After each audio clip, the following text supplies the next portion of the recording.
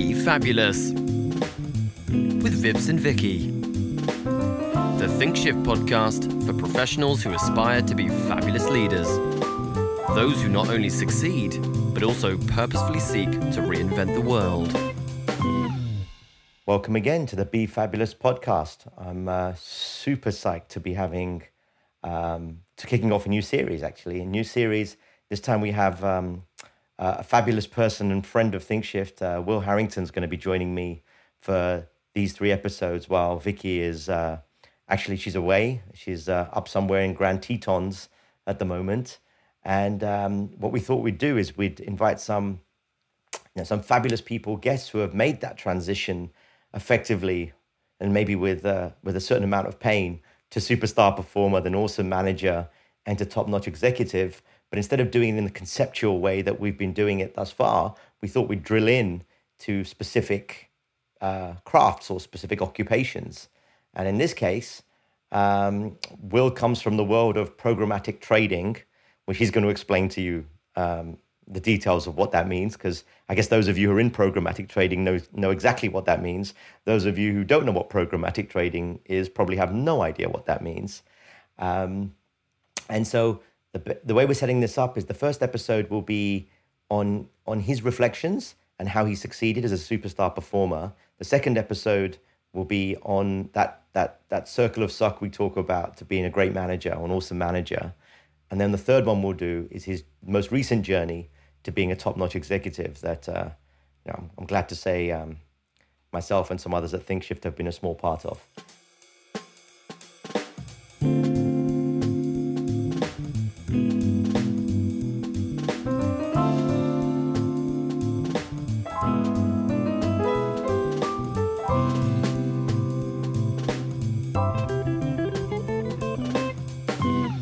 So with that, welcome, Will.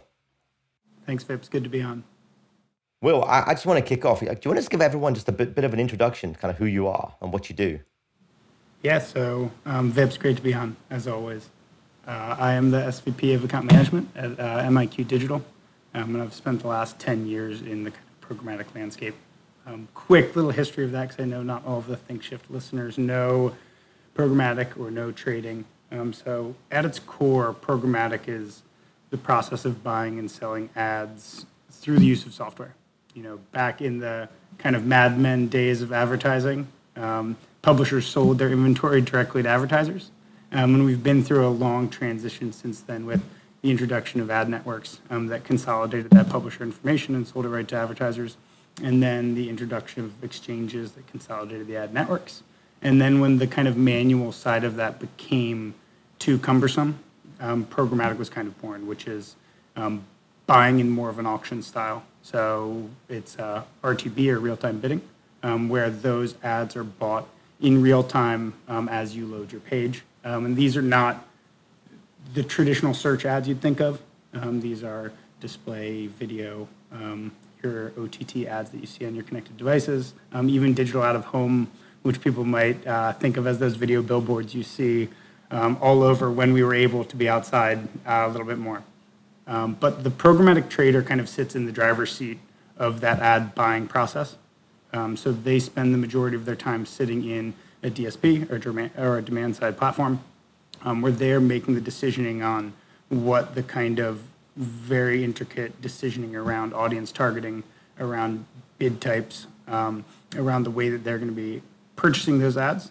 And without going into too much detail, they basically are making the decisions on how we hit key metrics for our advertisers, the way we drive towards an outcome-based performance model. So to dumb it down for those who are not in the advertising space, how complex and sophisticated has that got? Because it's a relatively new industry, agreed? And when I mean relatively new, I mean it hasn't been around for 50 years.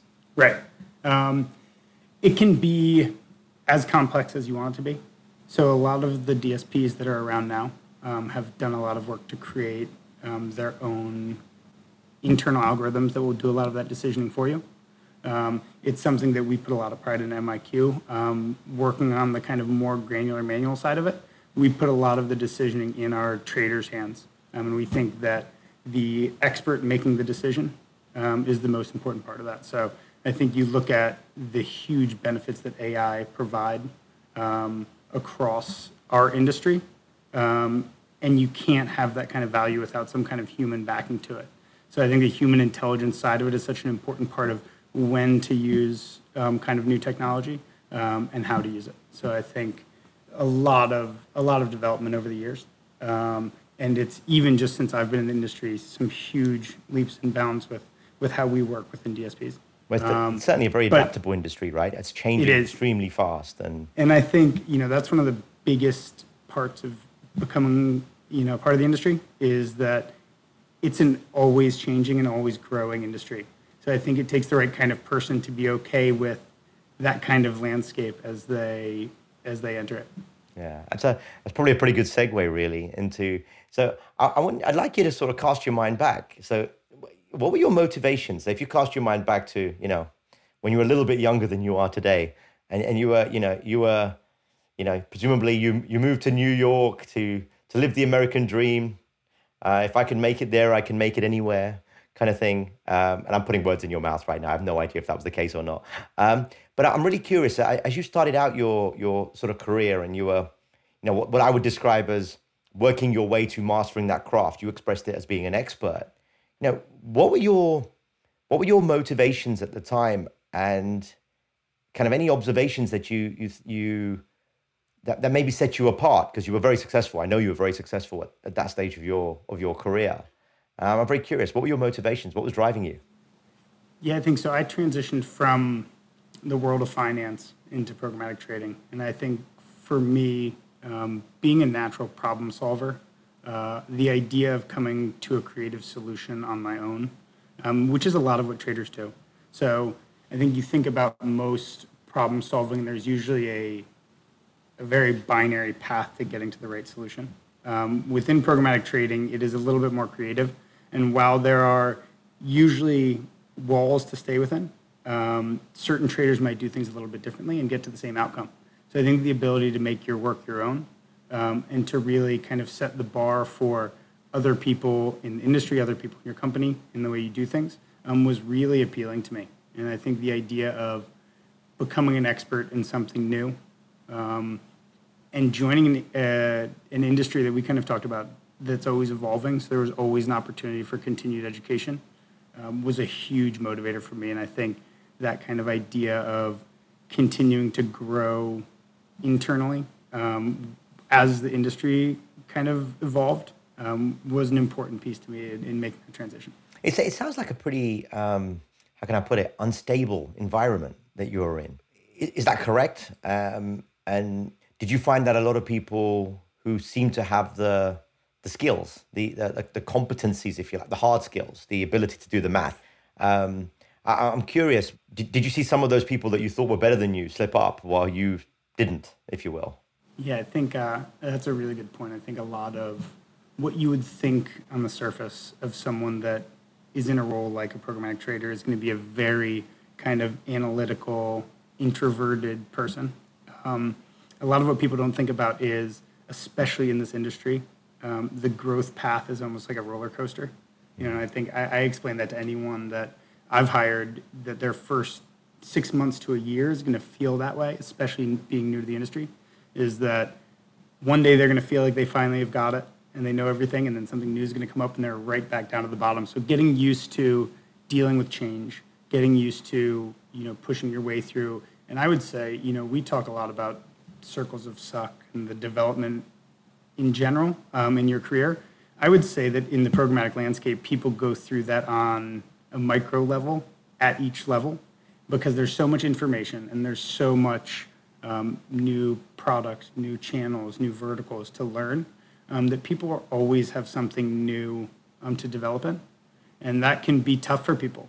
And I think it can be tough for people that, going back to the kind of math side of it, can be tough for people that have that kind of very, kind of analytic mind to transition that into a role where, they might need to explain it to people that don't have that same kind of mind, and that, are on a different side of the coin. And whether it's someone that sits in a different part of your organization or whether it's someone external, being able to conceptualize the work that they're doing is really hard for some people.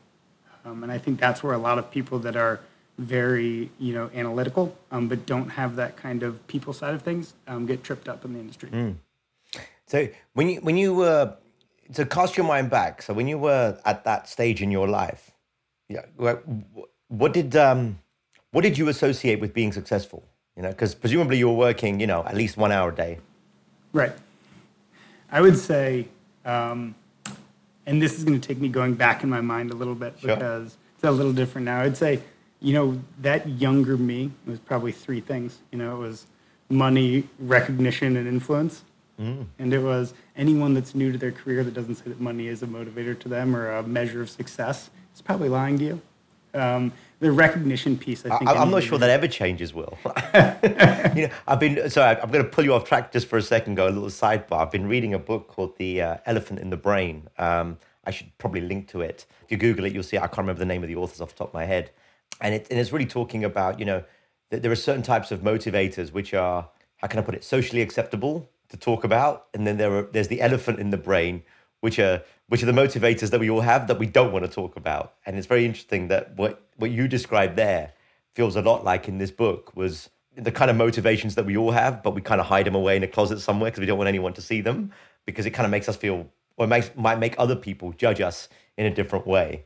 So anyway, slight segue. But as you said that, I just had these triggers, and I thought I'd just share with the listeners that if they want to read more about that, learning to become more honest with what truly motivates us, Elephant in the Brain, great book. Well, I think you can break down any of those things. It's not just the money that's going into your bank account. It's probably how you feel with that increase in money. Yeah.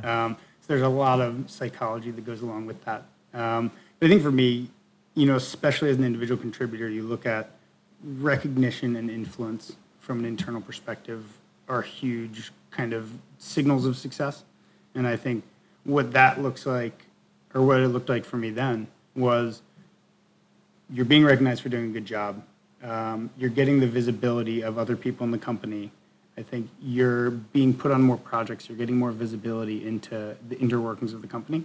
And that is what I use to measure success. I think you look at responsibility as more project work, higher profile work, the ability to mentor or train new people. The kind of influence is a visibility piece, right? So that's involvement in strategic planning, or even getting a little bit of tie into any communication that's going to the C-level that adds that kind of motivation for someone. So I think if you pull the financial side out of it, the motivation is really a visibility thing. And I think when I look back on what success, or what I looked at as success then, I wouldn't have known this then, but I think looking back now from the level I'm at now is there's a common theme of trust across anything that you're measuring success in, and that is more trust from the people above you, more trust to be autonomous in your day-to-day work, and then the trust that you can be responsible for things outside of your regular job description, and that you'll continue to move the needle forward with it. Will, did you find that, at that stage in your career, did you find that you had to be given those opportunities, or did you feel that you had to hook and crook your way, if you will? Like, did you have to self-empower yourself? I mean, to say it more pleasantly, did you have to self-empower yourself more to those opportunities? Or were you like, expecting your manager or your boss to basically do that for you? I'm really curious as to how that works in your world. So this is two-part answer here, I think. Any good manager is going to see the strengths of their team and is going to point them towards projects that they think they'll be impactful.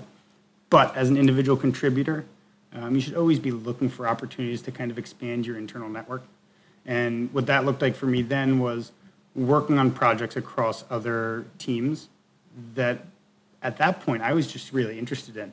And I think getting to work with, whether it was our supply side or whether it was working with our engineers, getting to work on projects that expanded my knowledge of what other pieces of our business did, and at the same time kind of driving the success of my group forward. It was two parts. I was improving things for myself and I was improving things for my team. So I think while good managers are always going to find good project work for their best individual contributors, the best individual contributors are also going to be always looking for an opportunity to improve themselves. So I don't think that anyone should be relying on the person above them to point them at project work. I think that's really fascinating. What something that I want to pick on that you said was you gravitated towards the things that you were interested in that were cross-departmental, let's call it that, outside the scope of your specific tasks, for want of a better phrase. I'm curious, in the world I operate in, I have noticed that particularly over the last 10 to 12 years, more people are kind of falling into their jobs, falling into their careers. And so they don't necessarily know what they're interested in. So they don't have that intrinsic push to go and just learn and do other aspects, because it feels safer to stay in your lane and associate success with just churning out more tasks. And I'm super curious about that, because I would think that the world of trading, both from your financial background, but then into programmatic training, I would imagine that's the kind of thing that many who are in your industry would be like, yeah, that's all well and good, but really all that anyone's going to care about is the trading margins that I'm able to rack up. And at the end of the day, I want my Ferrari by the time I'm 28, so whatever. And that's a bit of a stereotype, but I'm pushing you to try to either tell me that is the case, or you've seen some trends in that space, or if you've noticed that, the fabulous few that truly make it for some reason don't do that, and then how you identify them. I think this kind of goes back to the influence piece of it, right? And you look at just inherently who people are going to with questions, with problems. It's the people that have expanded themselves into other groups. And it's, hey, you're a subject matter expert in this product or that product, or as an individual contributor, and I think this is something that I tried to do that I've realized is hard to do at each level as you go up, is be an expert in everything. And I think that can burn you out. So I would not recommend anyone tries to be an expert in everything. But being able to be the source of answers for people's questions was not only a huge motivator for me then, but kind of increased that visibility that I had within the organization, is knowing that people could come to me and I think this is something that's developed throughout my career, and it's part of building that kind of network internally through project work, through kind of working across different disciplines and teams in that, is that I've always been able to either answer the question myself or know who to go to get the answer quickly. And I think that is such a huge part of having influence at every level. And I think I always tried, once I figured out that I couldn't be an expert in everything, I've tried to work really hard over the last probably half decade at least, to be more of a T-shaped person, a expert in one thing and a good baseline knowledge of everything else. I think that's where you see that influence come in, is, you've got that deeper level of influence across one discipline, but you have good understanding of everything else that goes on in your organization. We used to call that mile wide, inch deep, it's T-shape. But did you recognize that at that point in your career, though? Because my view is people don't generally recognize that until they get asked to, in some way, shape, or form, manage others. I didn't. I think, if there was advice I could give myself now, or give that past version of me, it would be not to try and be an expert in everything. I think I spent many stressful days and weeks and months thinking that I wasn't good enough because I wasn't an expert in everything, when I probably knew a lot more than I probably should have as an individual contributor, because I had expanded kind of my knowledge base. And I think that part of being the best at everything, that kind of pie in the sky thought that everyone wants, is not a realistic possibility. I think the faster people can understand that being good at more things and being the best at one or two things is a lot more impactful, the faster they'll kind of develop in their career. Yeah. That's an interesting tension, though, you bring up, because on the one hand, I think you're making the argument for some level of breadth above and beyond the depth. That's not to say you shouldn't be good at something and highly proficient and craftful at something, but that does create a tension between the recognition that you described earlier, the recognition and the influence, because it's easier when you're earlier on in your career to have recognition through depth of expertise than it is to have recognition and being showered with praise from the perspective of breadth. When I would say that's where the two kind of split. Your recognition as an individual contributor is always going to be as a specialist, but your influence is usually going to span beyond that kind of specialist nature. Yeah. So your influence within a discipline that is inherent for specialists is going to be when you can have a scope beyond that kind of specialist role. Yeah. So I think the recognition as an individual contributor is always going to come from the work you're doing that impacts your immediate role or your immediate outcomes of kind of your group. And then your influence with your peers and even with kind of your entire group is going to come from what you do outside of that. Yeah. What you're talking about, I tend to call the performance versus growth trade-off. The performance tends to get you the name in lights, but it doesn't tend to grow you too much. Whereas the influence, as you're describing, tends to create lots of growth, but you might not have people, singing your name from the rooftops as much. And striking that balance is almost what should be the difference between compensation on performance, if you will, and promotion. Although I think in the last 10 years or so, we've really confused the two. So people just think of promotion and pay as the same thing. So we've lost that distinction between the idea of growth on an axis and performance on an axis. When I think that and maybe my generation in particular, puts so much emphasis on upward mobility, right? And I think there's nothing wrong with being a specialist and finding something you love and staying in that kind of discipline. I think you look at a company like Apple that rewards people on 10-year anniversary of being in an individual role, and there's nothing wrong with that. I think if someone finds the right specialization for them and that's where they excel, not everyone wants to be a manager, be an executive. They want to have impact where they feel the most reward from it. Yeah. So I think there's too much put on kind of growth as a measure of growth on the kind of pyramid of management versus kind of specialization, which I think can have the same kind of rewarding career improvement.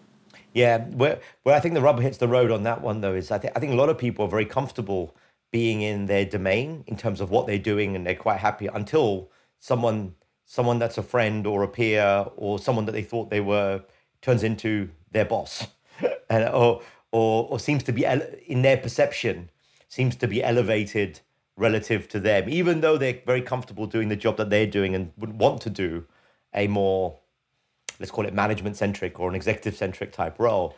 I think there's the rubber hits the road when you experience what feels like an inequity in terms of how that is recognized and rewarded at a systemic level inside or structured level inside organizations.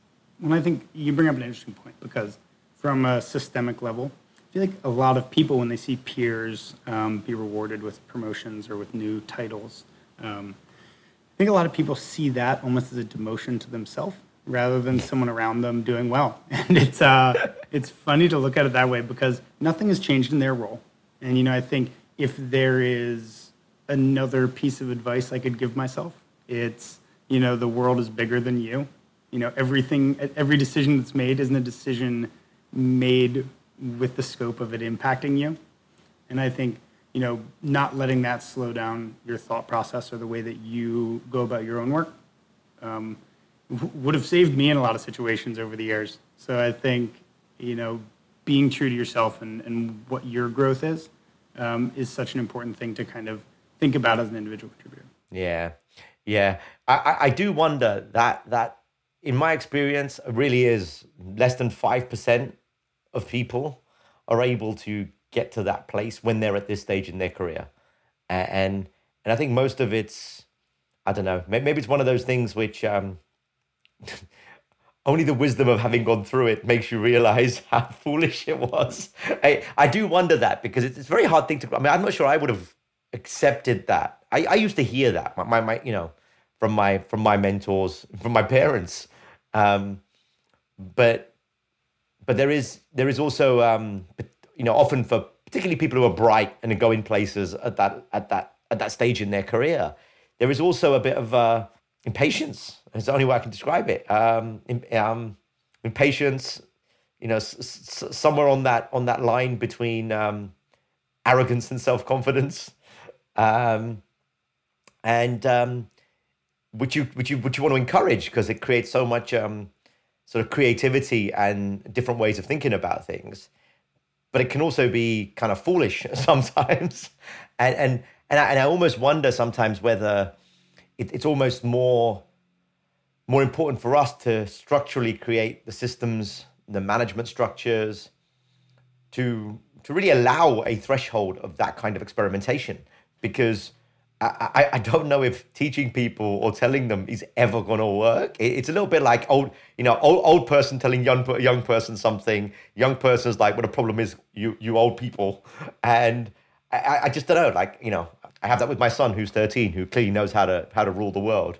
I just wonder with some of these things, is the onus more on us structurally to create the environments for them to for superstar performers to discover those for themselves and the phrase I tend to use is engineered suffering. I don't mean that in a nasty way. I just mean that I think in the last 5 to 10 years, we focused a lot more, which is a good thing, on making the workplace and the professional environment supportive, caring, and more in tune to what people need it to be, which I think is a wonderful thing. But like with everything, whenever something is taken too far, I think it has a negative consequence. And one of the negative consequences, I think, we tend to grow most when things go wrong. We don't tend to grow so well when things go right.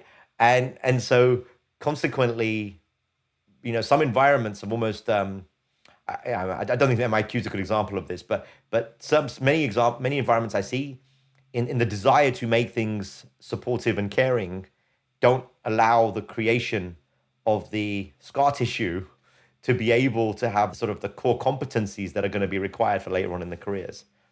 I think it's a fascinating, I'm sure someone has figured out some algorithm that can tell you, exactly what's the right level to quantify, what I'm kind of jokingly calling engineered suffering.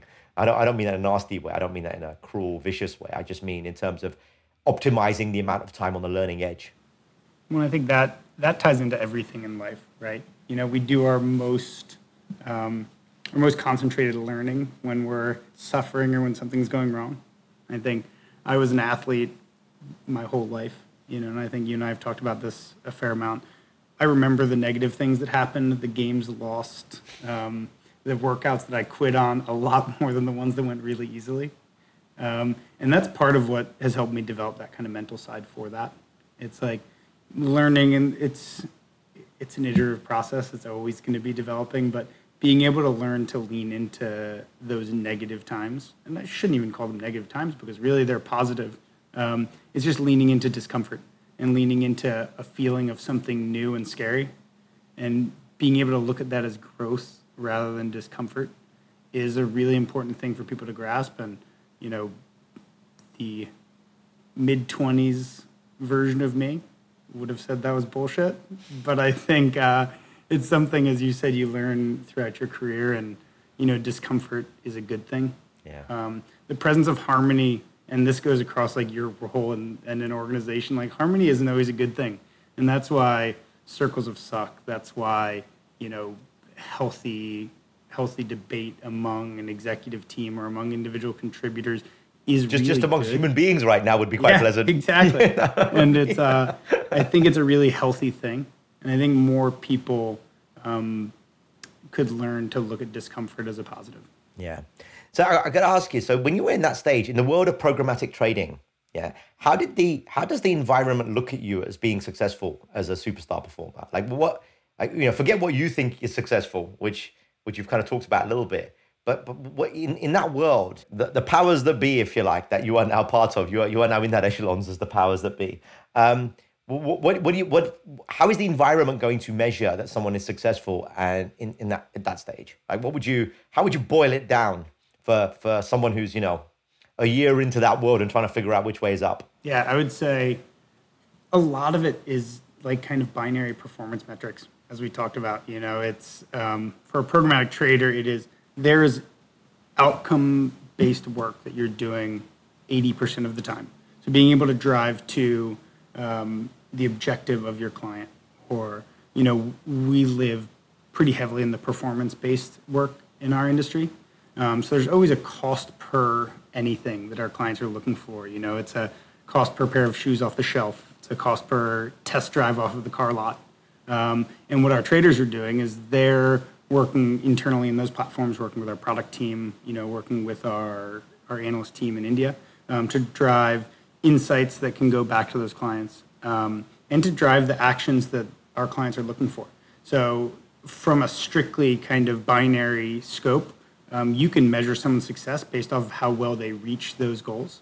Now, they're not always realistic. They're not always ones that we're going to be able to reach. But the ability to kind of drive outcomes is an easy metrics for people. And then the ability to adapt is a huge one in programmatic trading. We talked about how fast the industry changes, but the adaptability of, listen, there's no cookie cutter way of trading an ad campaign.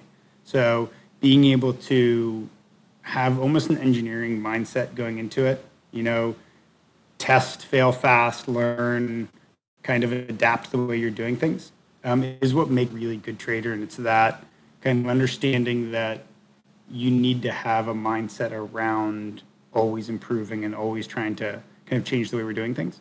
So I think while it's pretty easy to measure the success of a trader on hard metrics, the amount of work they can handle, the profile of the accounts they're running, their ability to hit those key metrics, their thought process and the way that they go about their ideation around the way something should be done is a really important part of that as well.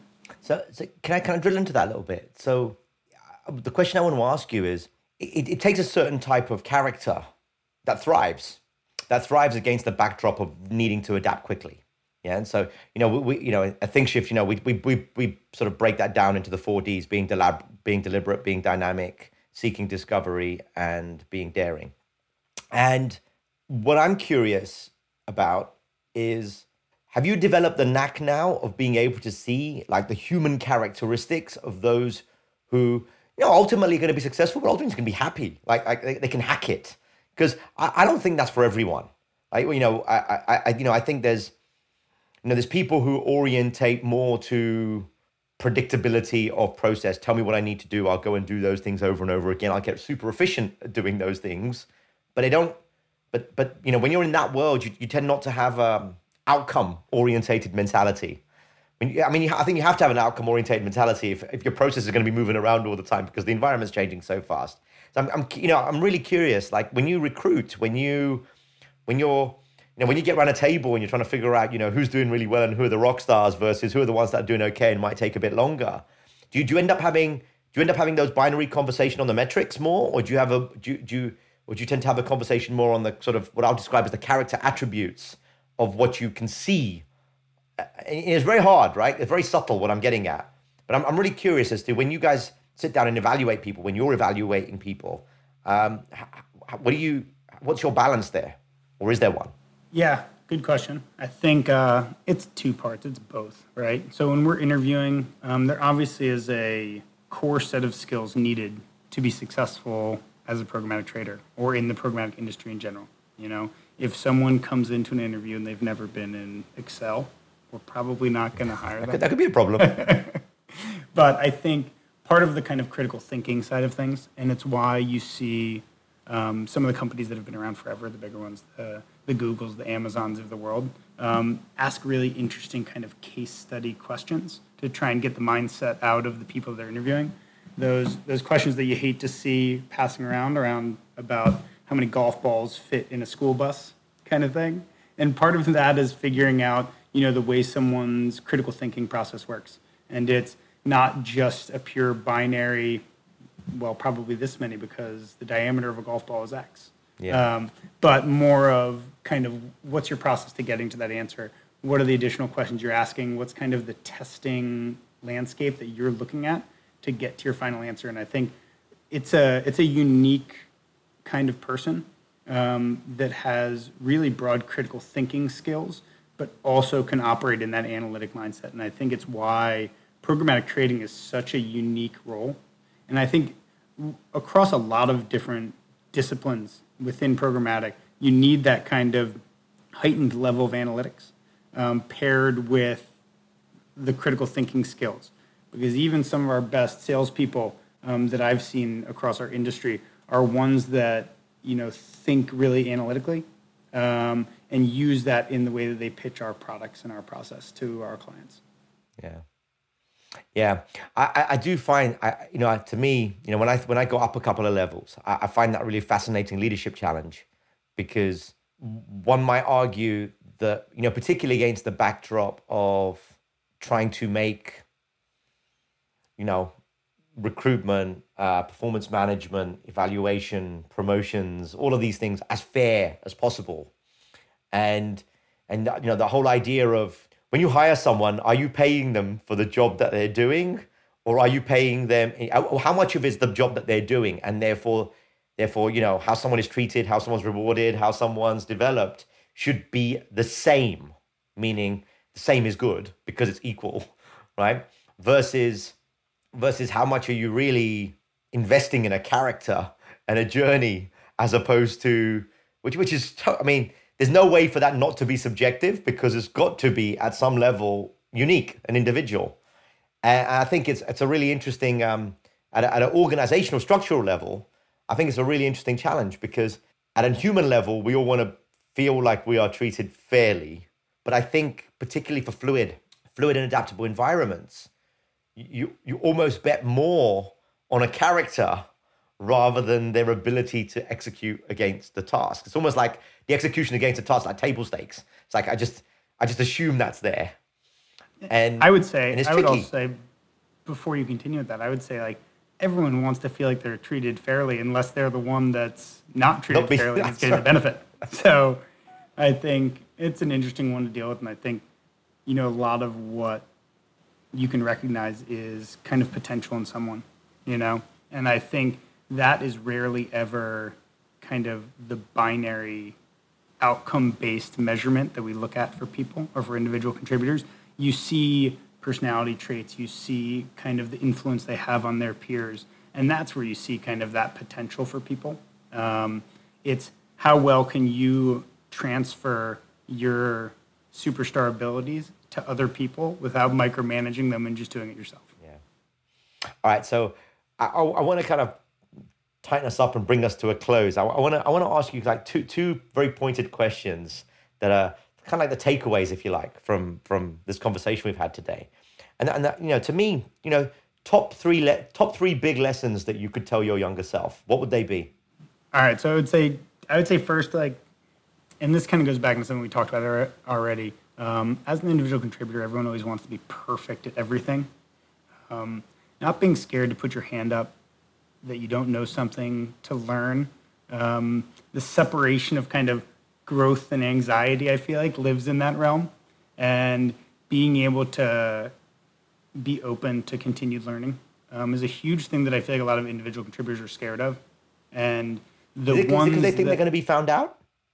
I think it's that little bit of imposter syndrome of, I don't know my role enough, so if I keep asking people for help, or if I keep asking for something new, they're going to think that, I'm replaceable, or there's someone that can do this better. Yeah. And I think when really what they're doing is they're trying to grow their abilities. And that's something that should be fostered, and that should be fostered internally as well as externally. On that one, I think the second one would be expanding your network, and I think that goes into the kind of T-shaped approach of an individual contributor. It's like, work with other departments, make connections on other teams.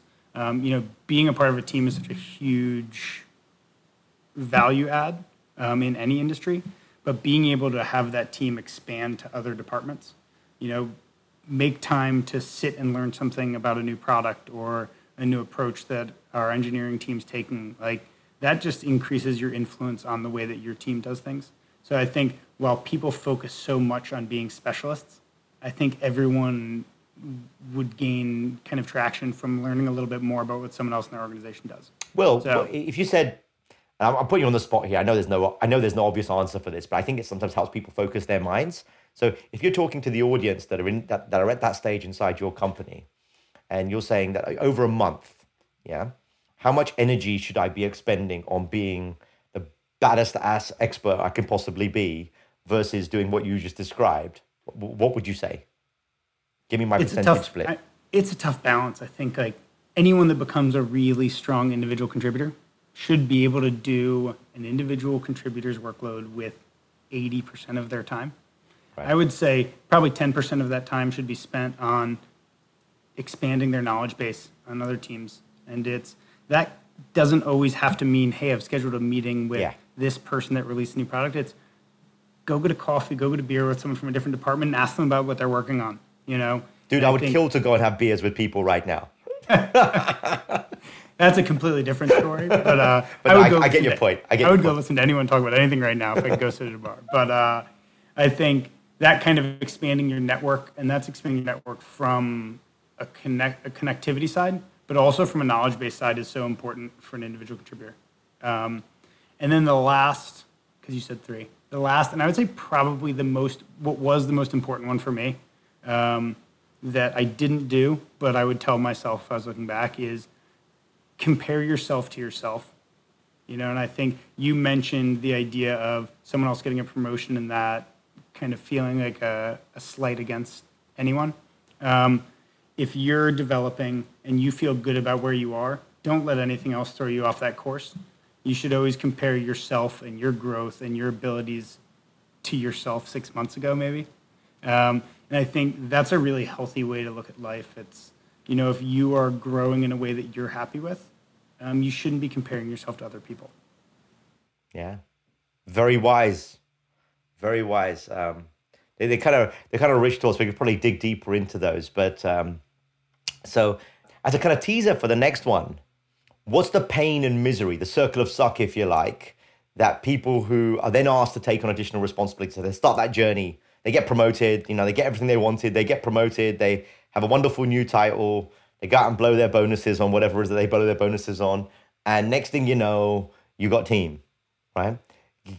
Like in 20 seconds, tell me the pain, like give me the pain and misery that it feels like in that circle of suck, and that's what we'll go into in the next episode. I think you go right back into the pain of the unknown. You know, you're doing something that you've never done before, and while you might have the inherent qualities to be a really strong manager, you've never done it before.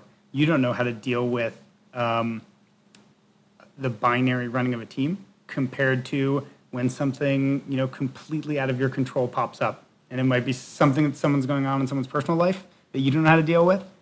You hit this whole new level of challenges that you've never faced before, and you have no idea how to deal with them. Yeah. And I think that is where that pain comes from.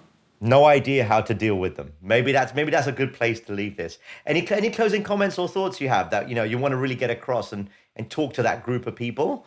Yeah, I think just kind of back on those three things as an individual contributor, like give yourself a little bit of a break once in a while. You know, I think being a perfectionist isn't all it's cracked up to be. I think driving deep on your specialist kind of nature and making sure that you expand into other disciplines is really important. But knowing that kind of failure is a part of the growth process is something that everyone should be thinking about. And it's always looked at as a negative, but I think as long as you're not failing on the same thing over and over again, it's a real sign of growth. And I think being able to embrace that failure and that growth kind of feedback loop is something that more individual contributors could get better at. That is wonderful. Well, thank you for your time. It's been an absolute pleasure. It's been so natural. So from my point of view, it's been really cool. I hope you've enjoyed it too, and very much looking forward to the second episode. So thanks everyone for listening, and be fabulous.